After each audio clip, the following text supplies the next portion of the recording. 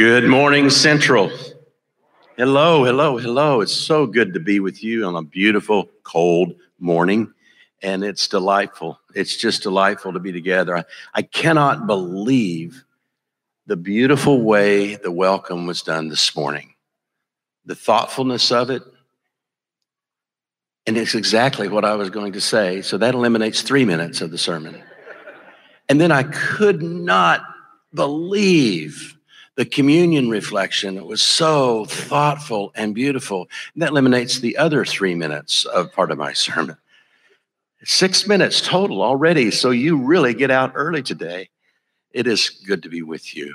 Well, guys, tomorrow is Valentine's, right? I call Valentine's, for men, it's the wait till the last minute and go to Target day.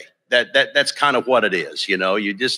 It's just one of those days. I have a cousin. He's up in his late 80s now, and he was married for years, and he was a very successful businessman.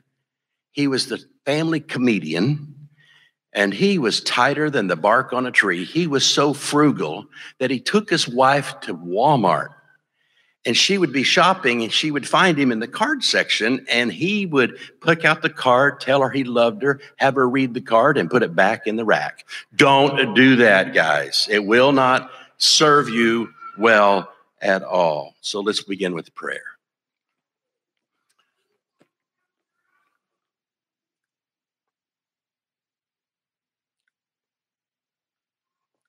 Oh Lord, our prayer is simple this day,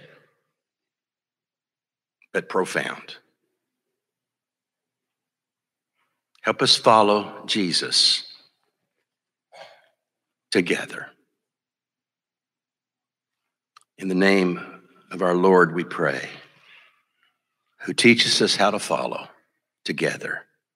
Amen. I trust your faith in Christ as well, and you're following Jesus together. That you're giving yourself to life-giving spiritual habits of stillness, of prayer, of healthy relationships, of time in God's Word, of paying attention to what's going on in your own soul. As was said earlier, there are so many things competing for our allegiance to Christ every day of our lives. When we gather to worship, we are reminded we are not the center of the universe. God is. And that worship calls us back to Christ. And I don't know about you, but it keeps the idolatry of self in check. That's what worship does. Even on the Sundays that your mind's someplace else, even on the Sundays you're not really singing, even on the Sundays that you're looking on your phone, even you're better off here than not. And if you're online, God bless you for joining us online. Last time I was with you, I shared how to treat your minister. So today, as you anticipate a new preacher in the future, it is helpful to consider your expectations. It varies by generations, but here's what we shared last time I was here. It's not showing up on the screen, so I was a little lost. I shared last time to pray for them and encourage them to be people of the Word. I shared last time I was with you to give them space to be human and with their family. I shared last time I was with you, don't expect their spouses to be who they are. And importantly, talk to them, not about them. Jesus says so. And fifthly, I shared the respect of their need for Sabbath. Today, as you anticipate a new preacher, I would like to talk to you about your expectations of what you should expect from a preacher. It's not how to treat a preacher. It's what you should expect from a preacher. Now, it varies by generations, but it's cumulative. I want you to look at these slides. 50 years ago, it was study the Bible, pray for the members, be friendly, preach, visit the sick, share the gospel, marry and bury. I always say marry, bury, carry. You carry people through life, you marry them, and you bury them. I mean, that's 50 years ago. Plus, then we added this 30 years ago. We need a visionary leader. We need an aggressive entrepreneur who could begin new ministries. We want him to promote everything at church all the time and be present with everything. That's a little added there. We want him to manage staff and volunteers. We want to be active in the community organizations and activities. And now we've added another plus to that. And here's this list. Preach creative and fascinating internet sermons. Use technology. Be thoroughly missional and reach the younger generation. Be a master and use social media. Model a radical Christian lifestyle. Be a master counselor, able to save a troubled marriage in a single conversation. And be conversant on all current ethical and cultural and social issues. And I would add, take the stand I want you to take on that. Well, when you total them all together, there's at least 17 total expectations. Who wants that job? Anybody? You want it? I would dare say it's probably double that number. If we were just to say, what do you expect from a preacher? And you got to turn them in and all of a sudden you'd use your phone and they're flashing on the screen, would it be overwhelming? You say, well, welcome to my job. I do that at work every day of my life. You know, I've got so many expectations at work. I understand. One of my mentors was Dr. Charles Seibert. He passed away several years ago. He often said this: expectations are merely premeditated resentments. Think about that. Particularly unstated expectations. And every church and every minister has them. A minister has them for a church that's unstated, and a church has them for a minister that's unstated. Unstated expectations. All you got to think about is this. Think about the first year you were married. Now, I know some of you were the perfect spouse. Okay, I'm a liar and the truth is not in me. But the reality is this. The reality is I assumed some things when I got married, and about 3 months in, I'm thinking, I don't know why she doesn't do that.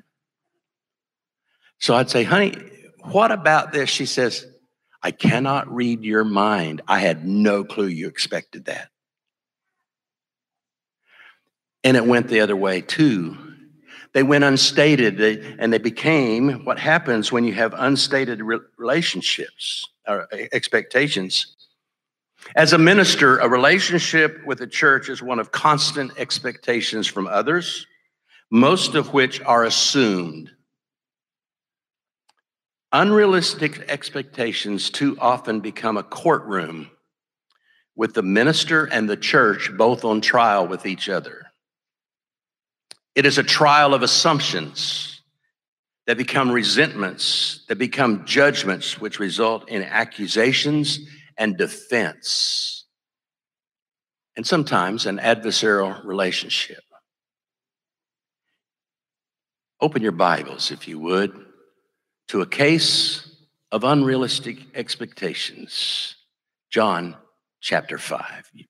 Open your phone, your iPad, wherever you have your Bible, quote it to yourselves because you've memorized it. Long before Jesus went on trial with Pilate, he was on trial with those who were offended by his teaching, by his ministry to those people, and violations of Jewish customs. In other words, he did not act according to their what? Expectations. And he knew all about their expectations. He was one of them. He knew the law. He knew what the law was for.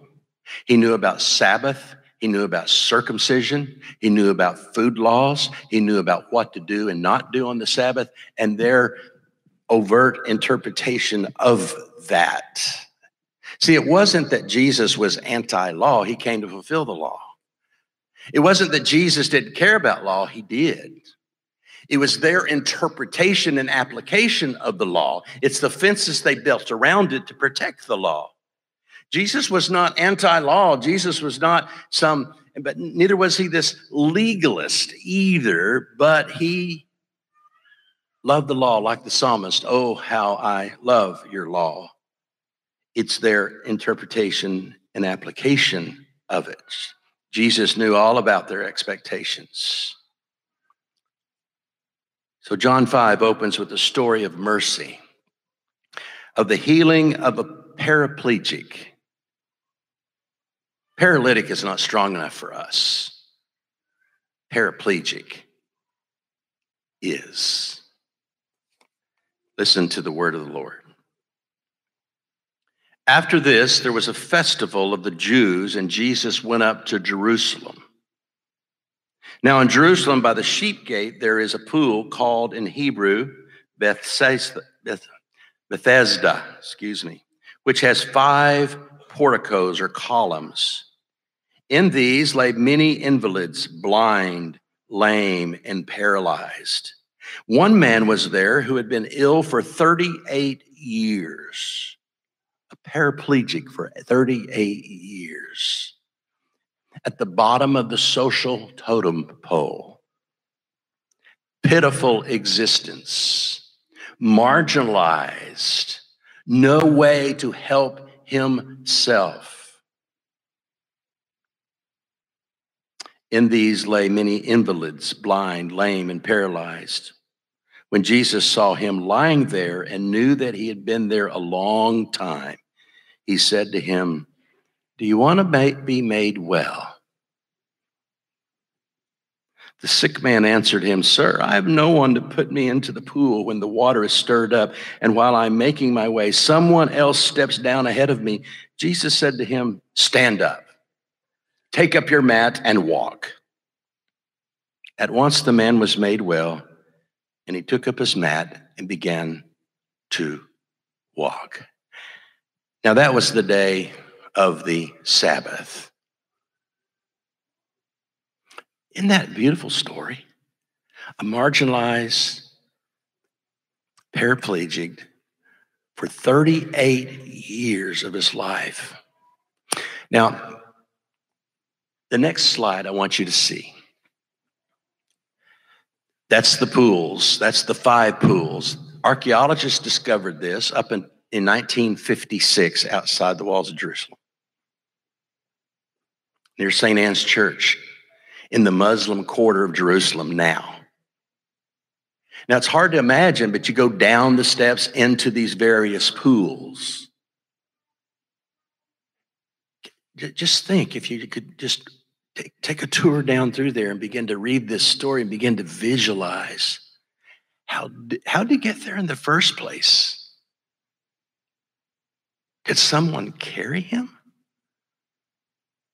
Did he just scoot along with his arms? How did he get there? Who ignored him? Who walked by him every day? Who didn't help him? The thing about the troubling of the waters and the angel in some ancient text, it's bracketed off that it wasn't included in some ancient text. It's a way of trying to make sense out of what happened there. It was a place for ceremonial washings and rituals. A mikvah is the word. A lot of tradition and myth that went with it. I don't know how to unpack all that. What I know is there's a paraplegic. Jesus saw him. Jesus healed him. He took up his bed and walked. And you think, yes. And the Jews said, no.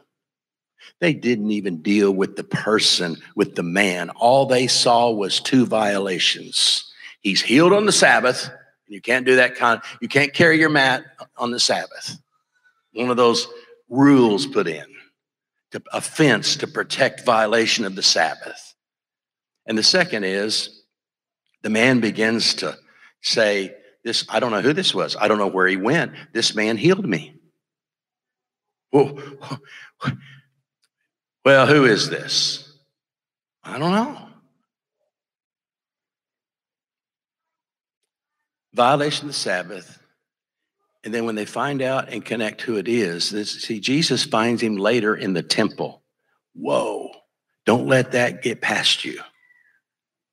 What's a temple for? Worship. Can you imagine this man walking in? This is Jerusalem. There's people that knew him by the pool. There's Jews that go to the synagogue. They go into the temple. Can you imagine they found him in the temple worshiping God because he's been fully healed, and all they can see is the religious rule that their interpretation of the Sabbath violated. Imagine what he's like. Jesus finds him in the temple, and he says something very troubling.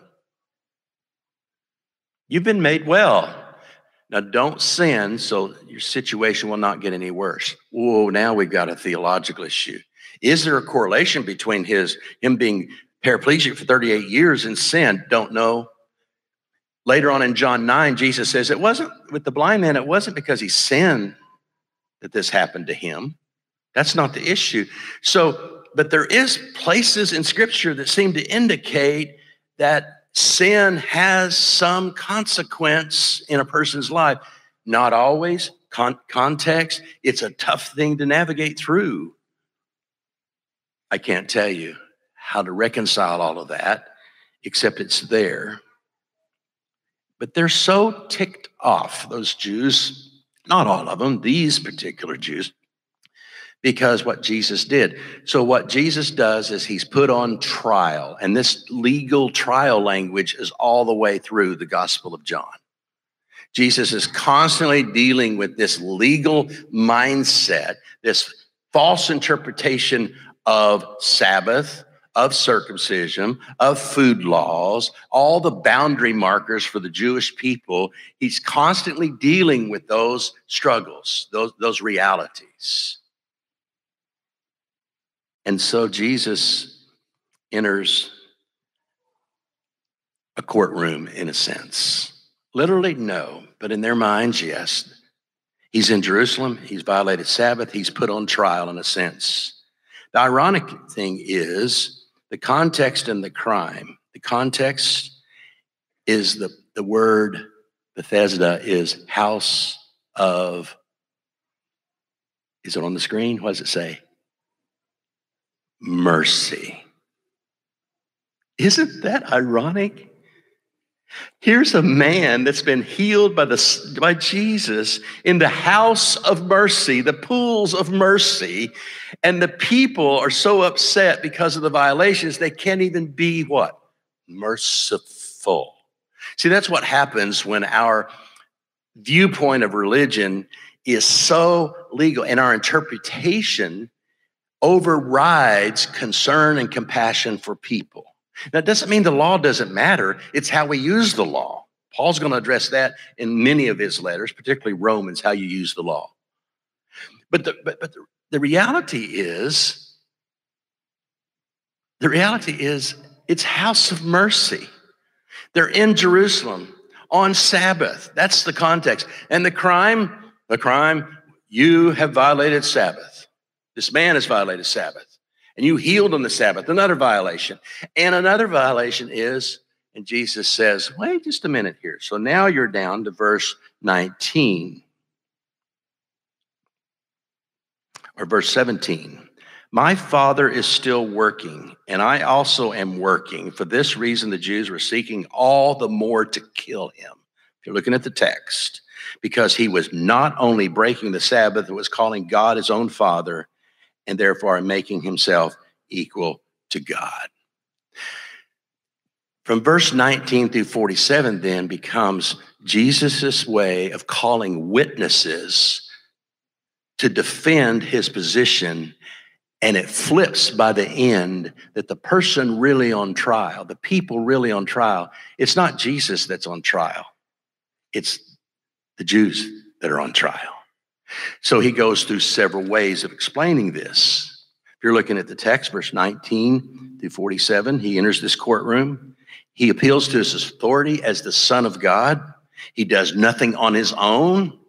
Whatever the Father does, the Son does because of his love. If you think this is something, consider the Father raising the dead and giving life. So the Son gives life to whom he wishes. He gave life to that man. It's like, you don't understand. You don't get it. To honor the Son means honor the Father. It's a matter of hearing and believing for eternal life. If the question for the man was, do you want to get well? The question for the Jews is, do you want to be saved? You don't have the belief for it. Then he calls another witness, John the Baptist, whom they sent messengers to engage him. And they rejoiced in the truth that John the Baptist spoke and the light that he showed. But Jesus was a testimony even greater than that, Jesus points out. In other words, Jesus is like standing up in a courtroom giving his defense. He calls on his own authority from God, that he's from God, that he's the Son of God. He calls on John the Baptist as a witness.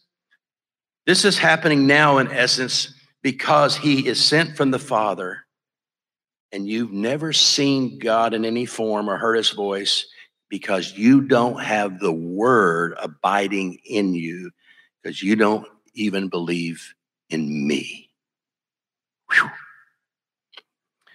Now who's on trial? They thought Jesus was, but it was them because of unbelief. And the final witness is Scripture itself given by Moses, that they put all their interpretation, they put all their eggs in the basket of Moses and get the giver of the law. And he finally says, Moses testifies to me, and you don't see it. You don't get it. And now, who's been tried and found wanting? Those with the wrong expectations, who do not even understand their own scriptures and how it connects to Jesus himself. But I like the Message translation. It is a translation, a paraphrase. I love the Message at times. I wouldn't lean on it all the time for critical study. Eugene Peterson's done a good job. But this is where it comes home to us and a few applications about what you should expect from a preacher. So let's look at these. Let's listen to this word.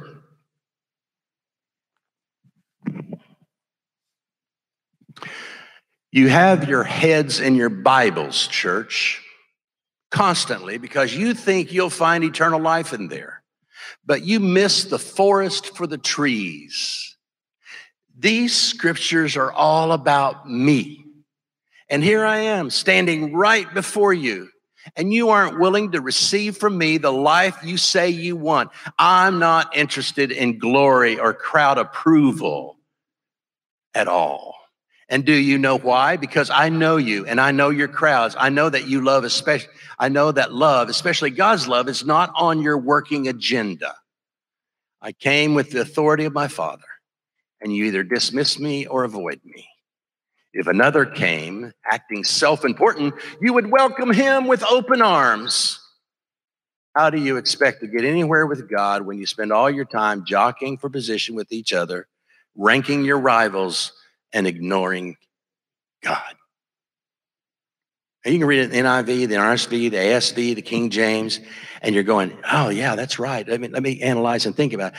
What Peterson does is kind of bring it home for me.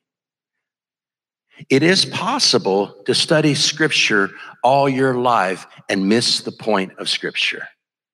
It is possible to know the Bible in and out, even some Greek words and Hebrew words, and miss the point of what it's all about.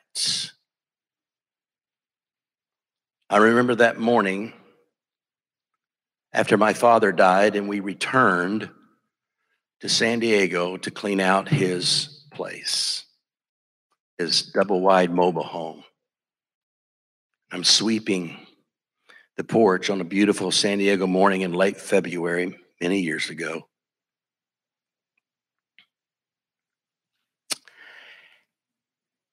And the neighbor came out and said, "Good morning, how are you? Are you Grady's son?" My dad was Grady. "Yes, ma'am, I am." "I'm so sorry about your father. You know, he was a good man.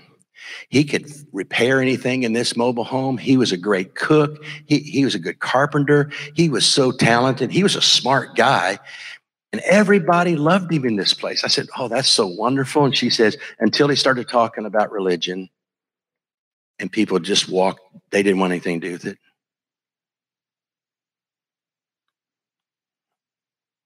Just, my dad knew the Bible. My dad knew the Bible. He could quote it. He could circle things in my church bulletins of what went wrong and put a passage to it. My dad knew the word. He was raised deep roots, argued with me on many times as we began a healing relationship through the years. I shut the door. Karen was in the kitchen packing dishes. I slid down the wall and wept.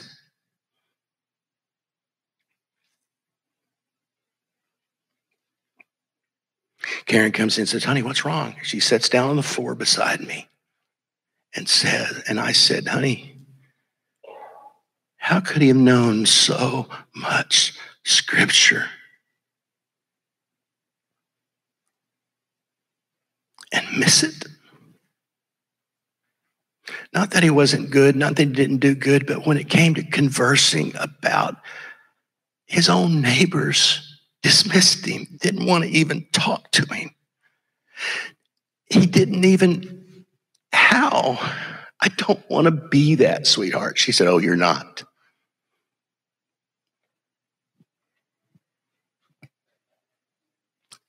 And he had returned to the Lord, and he'd returned to the church, and he was going to church.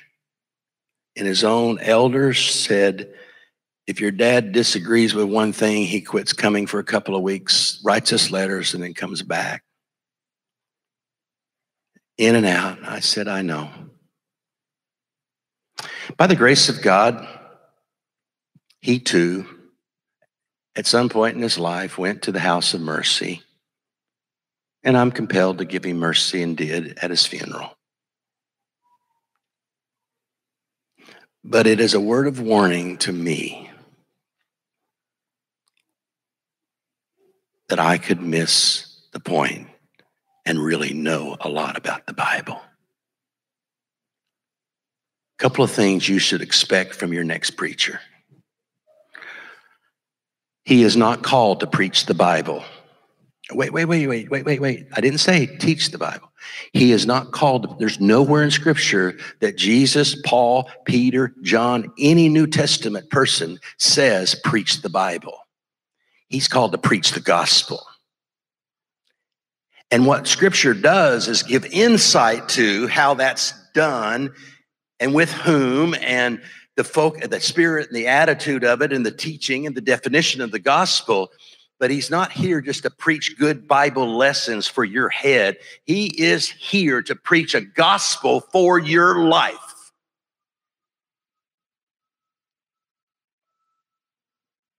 He's here to preach the gospel. So tell him, expect him, call him to account, preach that gospel and apply it to me whether I like it or not. Is that fair?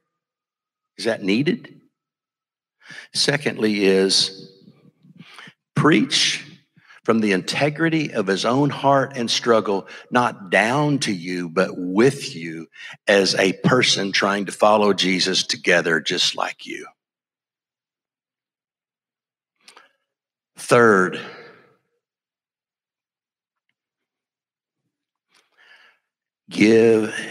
call him into the things that matter about leading you into this community to not only just do good deeds and humanitarian efforts and be connected in the community where people like your preacher, but that he challenge him to call you to actually learn how to share the gospel with your gifts in your own way. There is an author named Scott McKnight, and Scott McKnight talks about a lot of what's done in the name of missions and humanitarianism is not connected to the gospel. because it's about good deeds and serving. We hope we're doing it in good actions, but it's not necessarily, there's no bridge to the point that we learn to share the hope that was within us. Does that make sense? That we can do a lot of good for humanity in Little Rock, Texas. Little Rock, sorry, apologize, repent, Grady, repent, Arkansas. We can do a lot of good in Little Rock, Arkansas in the name of Jesus. But at some point, there's got to be some spiritual conversation and bridges. And we have to learn to be equipped to do that. Call him into helping us do that. And if he's not doing it, call him to account. And third is, he doesn't call him into account with his work ethic. He doesn't get a free ride. He doesn't get a free ride in the name of, well, I'm just going to study today. He needs to study. But there is no reason a minister should ever have a lazy reputation. You businessmen that get up and go to work, you're held to account. And as a man who works with a lot of churches, I know that many churches have no clue what ministers do day in and day out. I know that. And the ministry can be a place where you can hide and be publicly seen, but privately in a mess and not working. And I don't mean punching a clock, but it's evident when somebody loves God and loves others. It's evident when he's prepared. It's evident when there is engagement and proactive ministry in his life. It's obvious. It's clear. So those are the few things that you should expect from a minister. I could give you some more, but then I'm just adding to the 17 that are already up there. Those are core to me. To God, I believe. The gospel, a heart, equipping the saints, connecting, helping people know how to share. It happened to me Friday night, and it's all yours today. I check in Friday night at the Hampton and McCain Mall. Nice lady, new hotel. Asked where I could go eat. I didn't choose the best rib place. Sorry. I won't tell you why. I don't want to trash them. So I come downstairs to go eat, and they have a new person showed up, and she, big smile, sweet person. Get off the elevator. She's smiling. She said, "Good evening. Welcome to Hampton. We're glad you're here." And I start dialoguing with her. And she says, "I have a word from the Lord for you."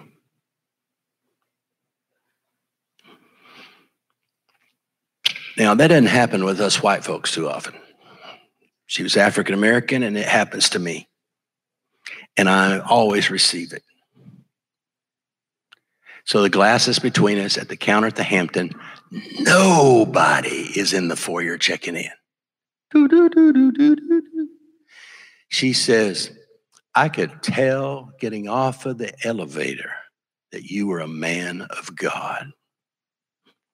She knows. Is it on my profile? Has Peyton been telling her something with research or something? I don't know. Is it? No. I said, "Really? You know that?" She says, "I just tell the way you carry yourself. Your eyes are kind and your smile is big and you engage people and you have this, you're a man of God, aren't you?" I said, "I try to be God's man, yes." She said, "Here's my word for you. I don't know why you're here this weekend. I don't know what but you can let God have it because God's got this, and you need to let it go and quit worrying about who you're going to work with and where you're going to be and what you need to say. God's going to use you, my friend." Come to find out, she hasn't been here long. Guess where she's from? Irving, Texas, where I'm from. Guess where she used to live? 8 blocks from where I lived now. Guess where she used to go to church? She went to a church called St. John's in Grand Prairie, Texas. I know that church. And it's a lively African-American church, and it's exciting to go there. And she says, I just feel compelled. I just got to share this with you. And we ended up, she said, I've got a gift for you. She gave me a gift. It was a children's book she had written. And somebody, a friend of hers, had done the artwork. Lily's Magic, I forgot the last word now, Magic Box. It's a cute little children's book. She wrote them, gave me 2 copies for my grandchildren. The story is this. It's a little girl who doesn't believe in herself and has had a hard time, and she finds this box, she opens it up, and there's a talking mirror in it. And when she looks in the mirror talks to her and says, you're valuable, you're important, you can make it, you got to believe in yourself. And she's so excited, she begins to share that with all her friends, that they need to believe in themselves. That's the little simple children's book. She wrote this. She said, I want to share with you. I know you have grandchildren. I said, you don't know that I have grandchildren. Yeah, I do. Now, she did think I was 56 rather than 66. I wanted to hug and kiss her right there, you know. She gave me that. Now, why do I share that with you? To go, doo-doo-doo-doo-doo? I don't know how to. It happens, though. You ever had stuff like that happen? She felt comfortable for some reason just to speak a word into my soul. She had the courage to do it. You want a preacher who helps lead you in those kind of conversations, who helps use the gifts and the personalities you have. At some point, it's not enough just to do humanitarian activities in the name of Jesus. We got to learn to share our own faith, and you want a preacher to help you do that as he's doing it. Can I get an amen on that? May the Lord bless you. I love this church. I brag on you all the time. Believe you have a viable future. Don't give up on yourself, and keep your feet rooted in the gospel of Christ. May the grace of our Lord Jesus Christ, may the love of God, and may the fellowship of the Holy Spirit be with you.